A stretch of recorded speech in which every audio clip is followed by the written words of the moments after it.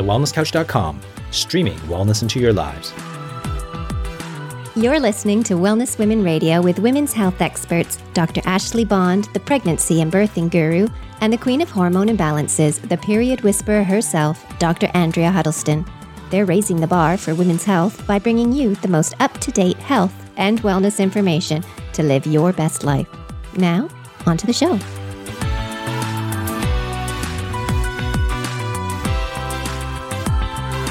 This episode of Wellness Women Radio is very proudly brought to you by Dinner Twist. Dr. Ashley and I want to let you in on a little secret of how we maintain our healthy whole foods lifestyle with very little time. And one of those ways is actually with Dinner Twist. So they plan, they shop, they deliver everything to our door to take all of the guesswork out of having really healthy meals for dinner each night. I love Dinner Twist because they are a locally family-owned business here in Perth in Western Australia, and all of their produce is locally sourced and seasonal. So they are really invested in all of their suppliers as well, which is absolutely amazing. Everything is so fresh. Ashley and I both get the Wholesome box, which is naturally gluten and dairy-free as well, and is very consistent with a paleo-type lifestyle as well. So it's, completely consistent with, the way that we want to eat and want to feed our loved ones too. This is also how I tricked Dean into thinking that I can actually cook. So seriously, if I can do it, everybody can, trust me. And their recipes are so delicious. They also have other options apart from the Wholesome box. So they have a family box for bigger size families, an express box if you're really short on time, as well as a vegan box too. Now, we would love to give you the opportunity for you to actually try Dinner Twist and realize how healthy, how delicious, and how fresh it is, but also how much easier this is going to make life as well. So we have a special promo code for you, and that is going to give you $35 off your first box, and that is WWR for Wellness Women Radio. So we would love you to try for yourself. Don't take my word for it, but let me know what you think. Without further ado, ladies, onto the show. Hey there, wonderful listeners. Thank you so much for joining us wherever you are in the world. I'm Ashley. And I'm Andrea, and you're listening to Wellness Women Radio. And ladies, just because I haven't done this for a little while, I want to give you a little, or give us a plug and get you to please indulge us and go and rate and review us on iTunes or whatever medium it is that you are listening to. Make sure you've subscribed to us, and we love all of your ratings and reviews, and also your episode suggestions that have been coming in too. Thank you so much for that, because we love those burning health questions that are coming up for you. Some of them really are burning health questions. And so we will certainly put that in our recording schedule, and we will certainly try and cover those for you as soon as we can. So thank you for that. So let's kick on. I'm just trying to mute the thing. I was about to yell out at my husband, be like, be quiet, we're recording. So I do apologise if you're hearing background kitchen noise there, everyone. Pete just wants to be on the show. One day we're going to have to do that. I think that would be hilarious. Yeah, just introducing our other halves. So have a chat. Hi.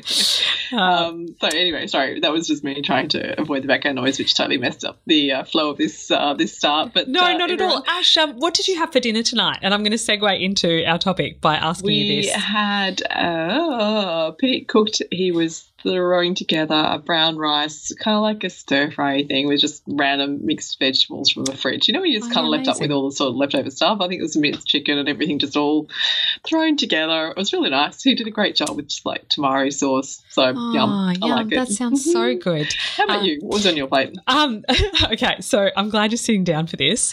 I made a Thai green curry tonight. Like, I actually made it. You actually made it? Yeah, I made it. Congratulations. Oh, thanks. That's huge. Well done. And for any of you who've been following along at home for a little while, I am like literally the worst cook in the whole entire world. But I needed to make something before I went to work today, because Dean, with his current just paramedic roster, he wouldn't have finished until 7 as well. And then one of us has got to take the dogs out, and there was just no way to kind of get a healthy dinner made without us eating at, midnight. So I made a Thai green chicken curry before I went to work this morning. 2 very impressive things right there. It's like planning and prep and done. No, who am I? All right, let's celebrate that. That's amazing. And it actually wasn't too bad. Now, look, I completely ruined the rice. It turns out I don't know how to cook rice, and Dean was just like, I don't need rice for this. I wasn't going to eat it anyway, but so that was quite funny. But the point, or what I was actually going to make here, or what I was going to ask you, Ash, is what were you using to cook with? In terms of like when you're cooking your chicken mince or whatever it is in the pan, like what oils are you using for that? Good question. So generally speaking, looking at things like ghee. So just the clarified butter, it's good high smoke point, so it allows you to pan fry or stir fry. So generally that's the go-to. But obviously, this is where this conversation today is coming from. Like, what oils should we use? What oils should we cook with? What oils are good for us? What oils are bad for us? People ask that question. Oh my God, I heard saturated fats are so bad for us and they cause heart disease. Like, that's something we've got to talk about, because is that true? Because there's so many myths and so many ideas around fats that have been perpetuated for a long time, obviously based on food industry, what's available, what's cheap, what's cost effective, what's quality, what's not quality. There's just so many variables, I think, when it comes to oils, and it's hard to avoid them. They're in just about everything, in anything that's produced, left in a packet in the supermarket, they're nearly always got some form of oil in there. So we do need to ask that question, like, what oils are we consuming? Where are they coming from? Not just what we cook with, but what's in the pastry, what's in the biscuit we purchased, what's in that, meat pie I just, bought from the shop. Like, it's asking those questions. I can't imagine you probably buying a meat pie. No, but this is what clients are asking, right? They don't know what's in there, because those don't come with necessarily packets and labels that are easy to understand. So tonight this episode was really just about sort of debunking some of those myths around oils particularly, but also around, this idea of good and bad, what's good and bad, and what criteria are you using to decide that? Because we can be talking about good and bad based on heart health. We could be talking about good and bad based on the inflammatory effect and the pro-inflammatory, effects that it has, which leads to autoimmune conditions and general systemic inflammation, which leads to a myriad of chronic health conditions. We could be talking good and bad just based on the environmental impact of oil production. So absolutely, not to confuse things too much, but just to keep it really simple, we want you to, finish listening to this and go, okay, cool. These are the preferred oils that I'm going to have in my household. These are the ones I'm absolutely going to avoid.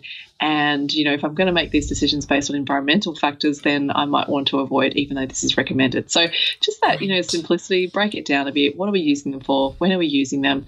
What can you put in the pan? What you don't ever want to put in the frying pan? And, how do we make our fat intake healthier? And that's really important. And just as, health trends change so dramatically with time, so too has this information around oils and what are the healthiest to cook with and consume.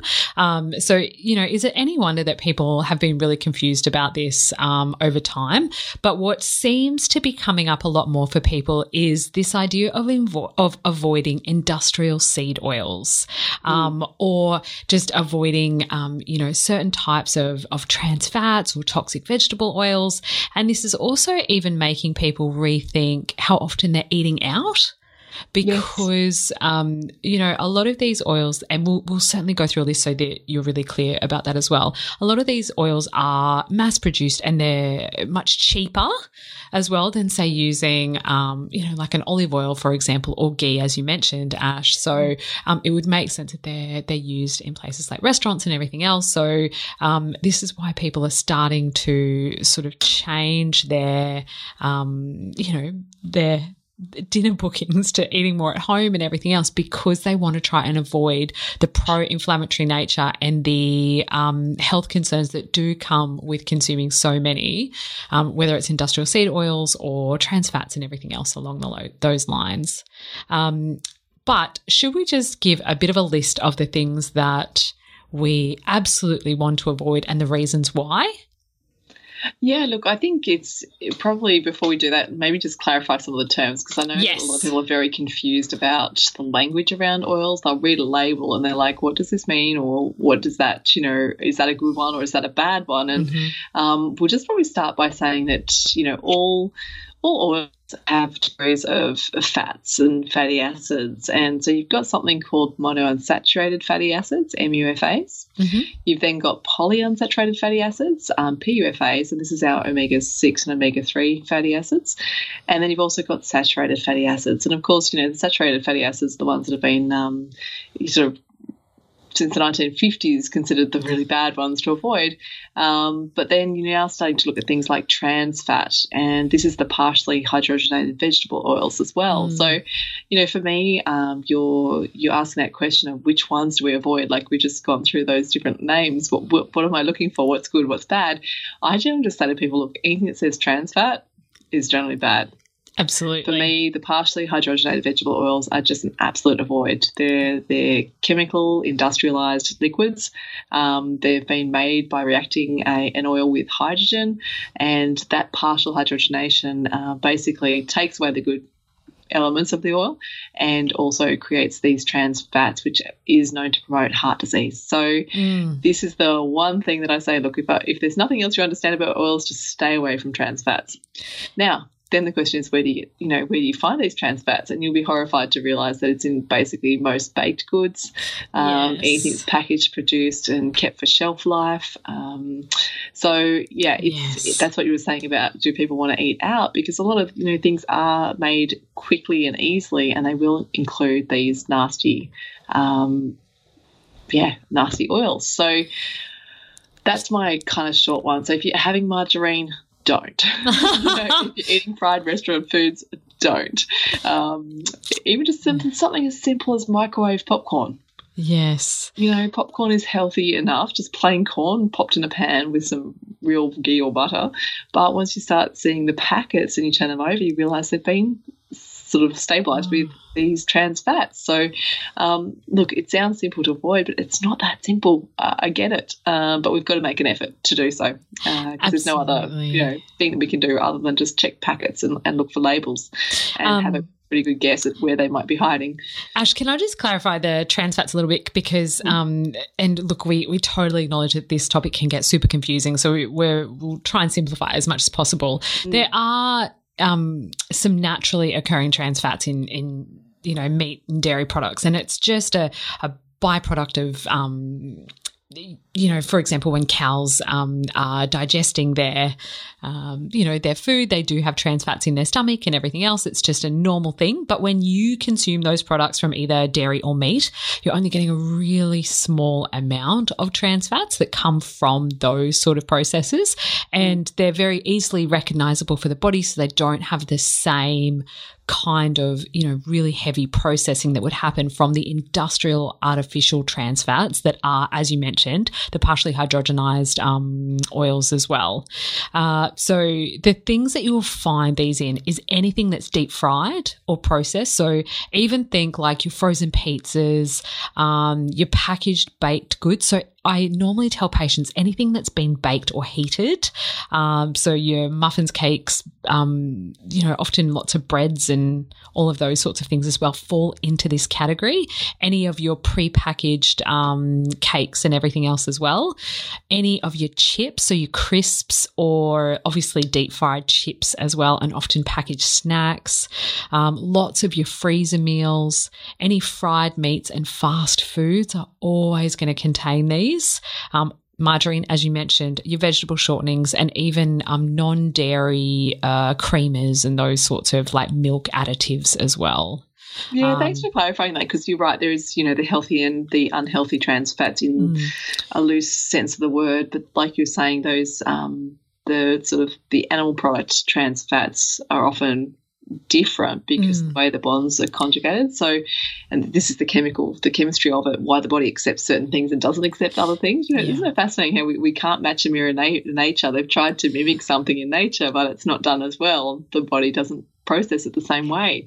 Let's just use an example, because I was reading an article about the research on that, and it's just something simple like understanding, let's just say, if we call the beef trans fat healthful trans fat, just for argument's sake here, if you are looking, for example, at purchasing your beef from a grass-fed, grass-finished cow rather than grain-fed, you're going to have a higher content of healthful trans fats, 300 to 500% higher than that grain-fed cow. So, sick cows, sick people, sick animals, sick humans. So if our animals are being fed with the very things that cause disease in humans, then the quality of the fats and the nutrition coming from that animal is less than those that are fed on a primal diet. So cows are designed to graze on grass, not on grains. Does that make sense? Absolutely. And I know we've sort of looked at some of those things in our previous episodes, but that's such a good way of putting it, Ash. I love that. And I know that there was a big movement, as you mentioned in the 50s, getting everyone to move away from saturated fats.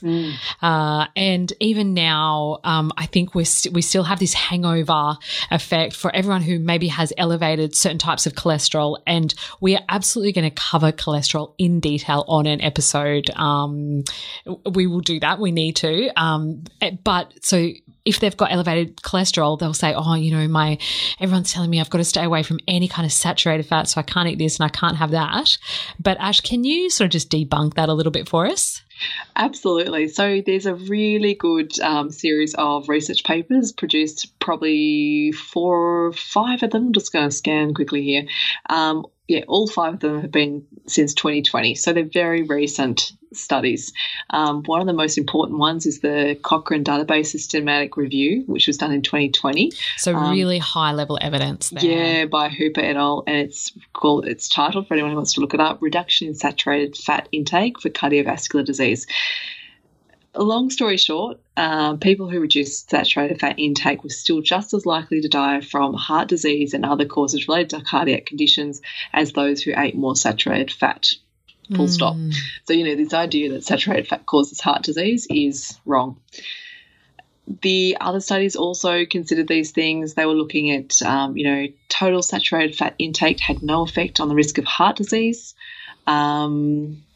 Next one, consuming higher amounts of saturated fat from dairy may be associated with a reduced risk of heart disease. So remember we just talked about where our sources of trans fats comes from matters, and now we've got a natural source of trans fat as opposed to a chemically produced source, and that's actually considered to be a reduction in disease risk. Yeah. So now we're starting to see these semantics around, okay, well, it's not just about good and bad. And we said from the beginning, it's really hard to define the line of saying good and bad. It's about saying, okay, what are more healthful and which ones are unhealthy and won't be tolerated by the body the same way. And the final one just basically said saturated fat intake was not associated with a higher risk of heart disease. So, these are very substantial studies. One of these studies here has nearly 3,000 adults over an average of 10 and a half years have followed them. Another one is nearly 10,000 women aged 50 to 55. They followed them for 15 years. So, there's a substantial timeline and a great deal of people involved, which is fantastic. So it does, in interesting conclusions there. The one with the women concluded that saturated fat doesn't increase the risk of heart disease or death and may be linked to a lower risk of other conditions, including obesity, type 2 diabetes, and high blood pressure.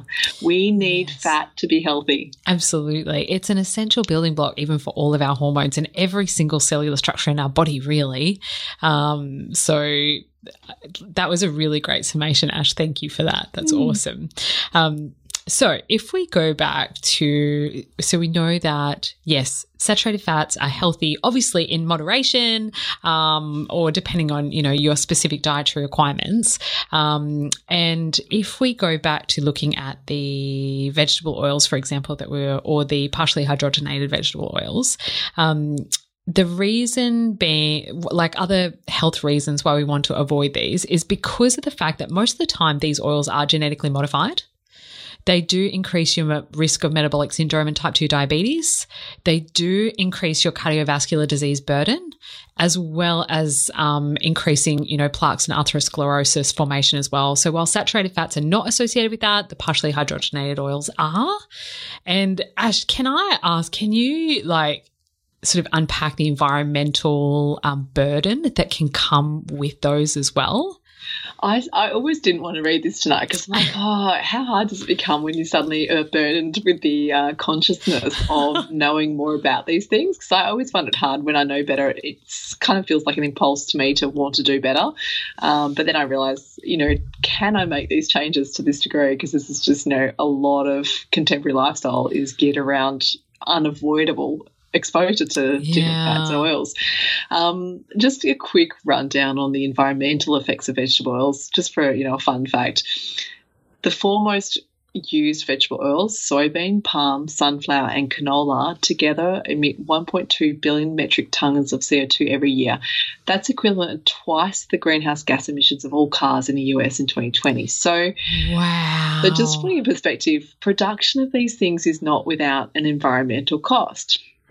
Ash, that's huge. Yeah, like vegetable oil crops use more land than all fruits, vegetables, legumes, nuts, roots and tubers combined. So basically pretty much all of our diet other than meats produced on land, vegetable oil crops use more land than they do, which, is like, oh, God, here we go. And then vegetable oil crops are among the most inefficient crops in the world. Two of the top 3 drivers of global deforestation are soybean and palm oil. Yes. So, just from an ethical perspective, I always say I will always, as much as I can, avoid soy and palm. Yeah. But that just from that perspective alone, because I just know that the environment, you've travelled as well, when I was in Sumatra and saw the palm oil deforestation and the effect that had on the habitats of orangutans and the environmental impact and the social impact it had on community and the local villages, it was so devastating to drive for kilometres and kilometres with this just dead landscape of these palm oil producing trees. And I was like, oh my goodness, it hit home hard because I physically saw those things. So yeah, I get it now. It destroys the earth, it destroys the ecosystem. And, just for example, another thing, like just 1 kilo of soybean or canola or sunflower oil, the land it takes to grow just 1 kilo of oil, you could produce 30 to 50 kilos of vegetables like spinach, potatoes or carrots. Wow.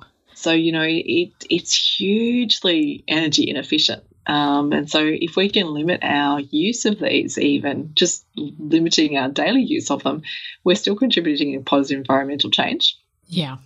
Yeah. So for me, I sort of see it, look, it's a necessary commodity. We all use it, whether you're making salad dressings or cooking or roasting or baking or doing something, it's required. But, which ones and how much is really important to consider. And I like to think that I try my best to be green, in the urban landscape that we live. So for me, it is a consideration when I do choose oils.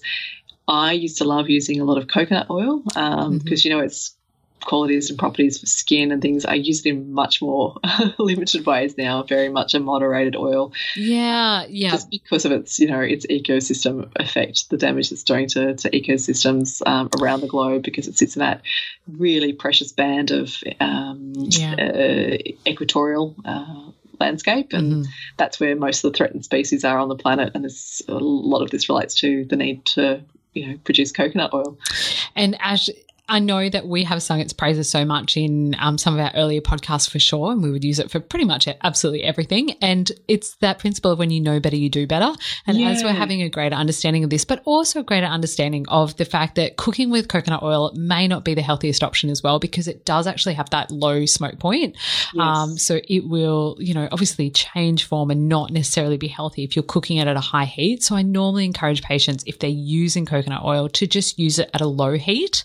Yeah. Or not heat it at all. Yeah, use it in ways in which you just very mildly heat it, because I think it's 27 degrees temperature, room stable, something like that. Because mine melts in the summertime every time. So absolutely. As soon as it gets to somewhere in the mid-20s there, I'm sure it turns to liquid regardless. So you don't have to use high heat to bring it to a usable form, which may be the liquid that you need to use it in. Yeah. And Ash, while we're talking about the environmental sort of burden on the production of these, so we've sort of looked at how inefficient it is in terms of growing these crops, but then we've got to also think about how these vegetable oils are actually then refined from there to get to essentially your pantry.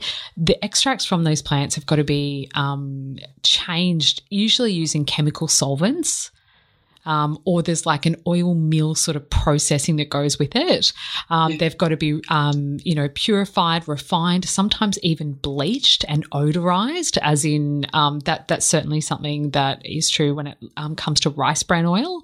There was a really big movement, maybe it was like 15, 20 years ago when rice bran oil we thought was the greatest, best, health product and the best thing to be cooking with. But then when you actually look at the actual processing of it and how chemically altered it is, it's absolutely toxic, just to really, surmise it. So those sort of things you really need to consider, how they're growing, the effect it's going to have on your system, but also the processing of it as well.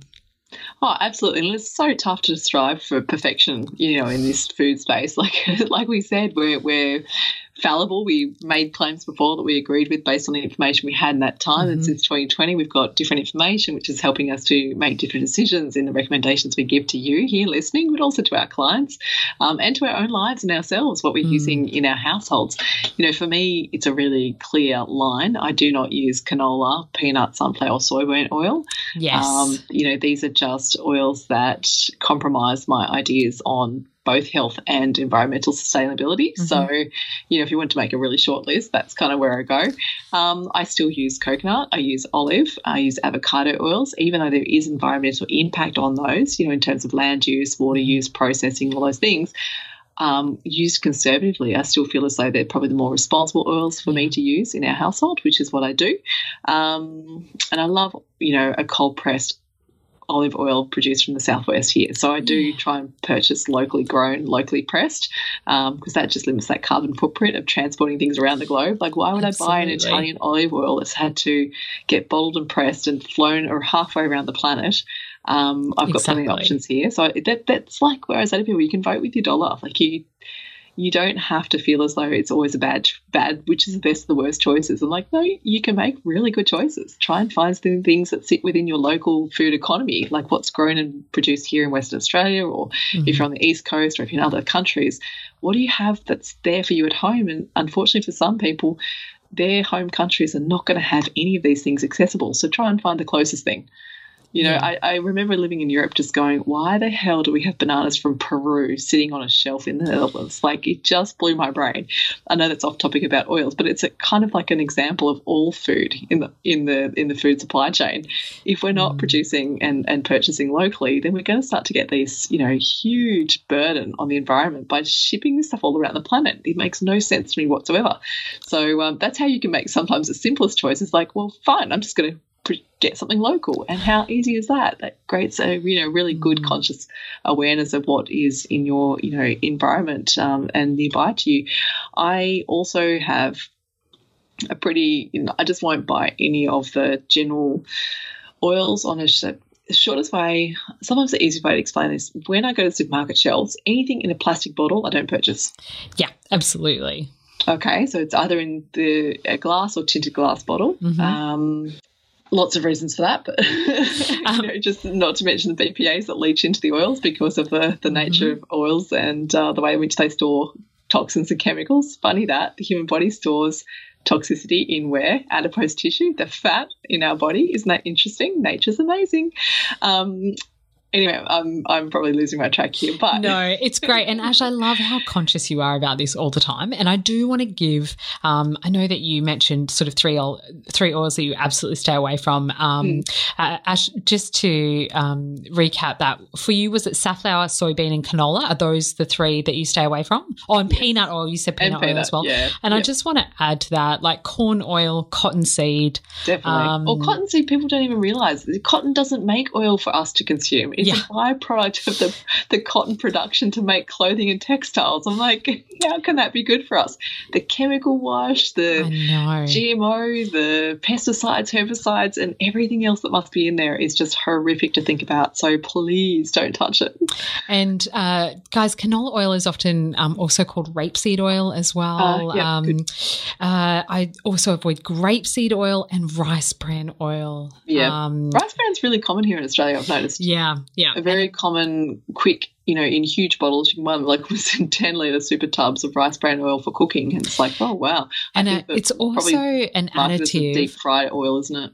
Yeah, and I find it's also a really common additive in non-milk dairy alternatives. True. So just something to be really conscious of there as well.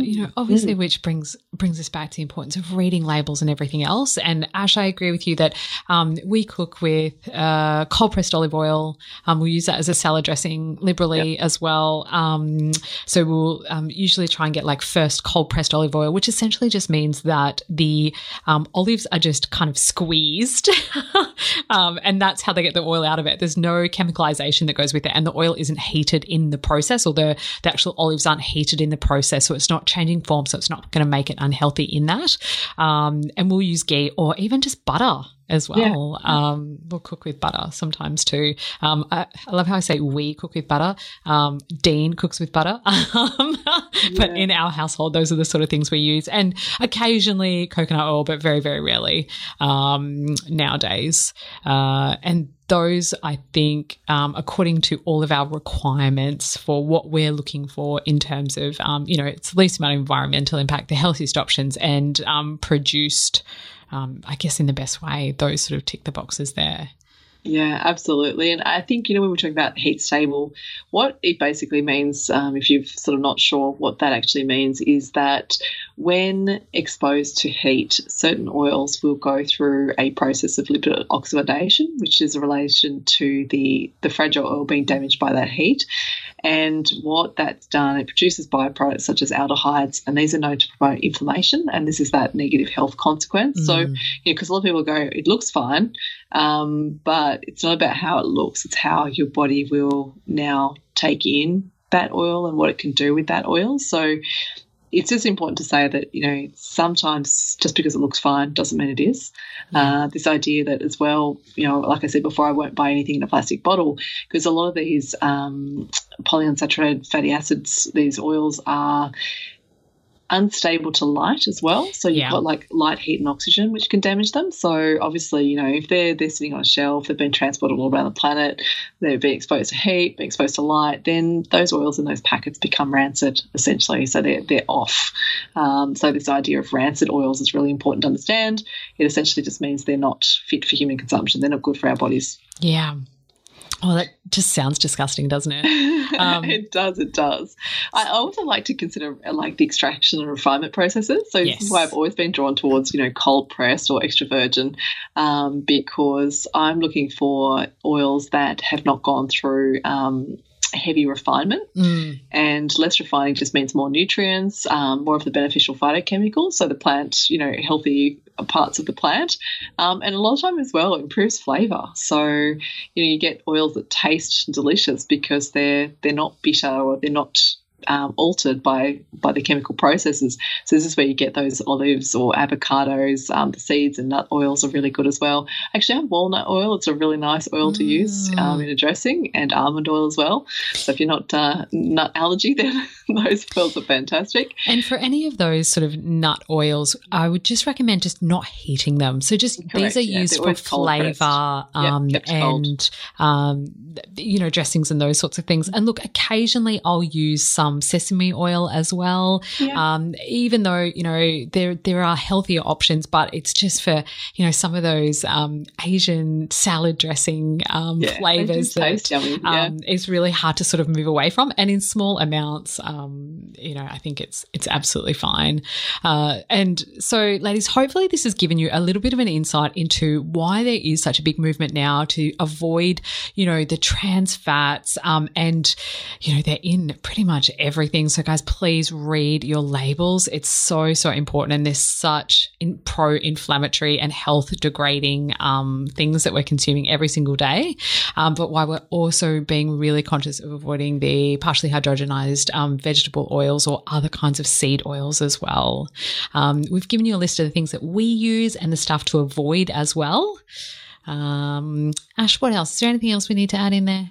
Yeah, and I think just to remember that, fat's not the enemy. Yes, thank you. Our sex hormones are built upon the foundations of, healthy fats. So when we're looking at how we consume, rather than becoming too fixated on the small details of all the products, it just makes life easier if things are not in packets, right? So if you're eating a generally whole foods, well-balanced, rounded diet, then you can eat plenty of avocado and quality meats and, not have to be counting saturated fats and all those sorts of things. So keep life simple. The less packets you have, the less you have to turn over and try and understand all these, chemical symbols and words and labels. So for me, my general rule of thumb is eat from nature. It's always the same. It doesn't change. Which just means that some of this conversation is a moot point for those people who go, well, it's fine, I have a whole foods diet anyway. I'm like, great, well, you're doing exactly what you need to do. Don't worry about it. But if you're eating a lot of processed foods, then it actually really does matter that you turn those packets over, that you check those bottles and those labels, because that's where you're going to find the bad fats. That's where those hidden nasties are going to be. That's where those degraded oils are going to be that are health damaging. Yeah, absolutely. And obviously, because this all fits into our mission of helping you to be the healthiest, happiest version of yourself. So you need this information when you're making those health choices. So, perfect. Ladies, you have been listening to Wellness Women Radio. We are the Wellness Women, Dr. Ashley Bond and Dr. Andrea Huddleston. We are raising the bar for women's health. And until next week, be well. This has been a production of TheWellnessCouch.com. Check us out on Facebook and join in the conversation on Facebook.com/The Wellness Couch. Subscribe to each show on iTunes and check us out on Twitter. The Wellness Couch, streaming wellness into your lives. Whilst the Wellness Couch presenter endeavor to provide accurate and helpful information to their listeners, these podcasts cannot take into account individual circumstances and are not intended to be a substitute for health and medical advice from a qualified health professional. You should always seek the advice of a qualified health professional before acting on any of the information provided by any of the Wellness Couch podcasts.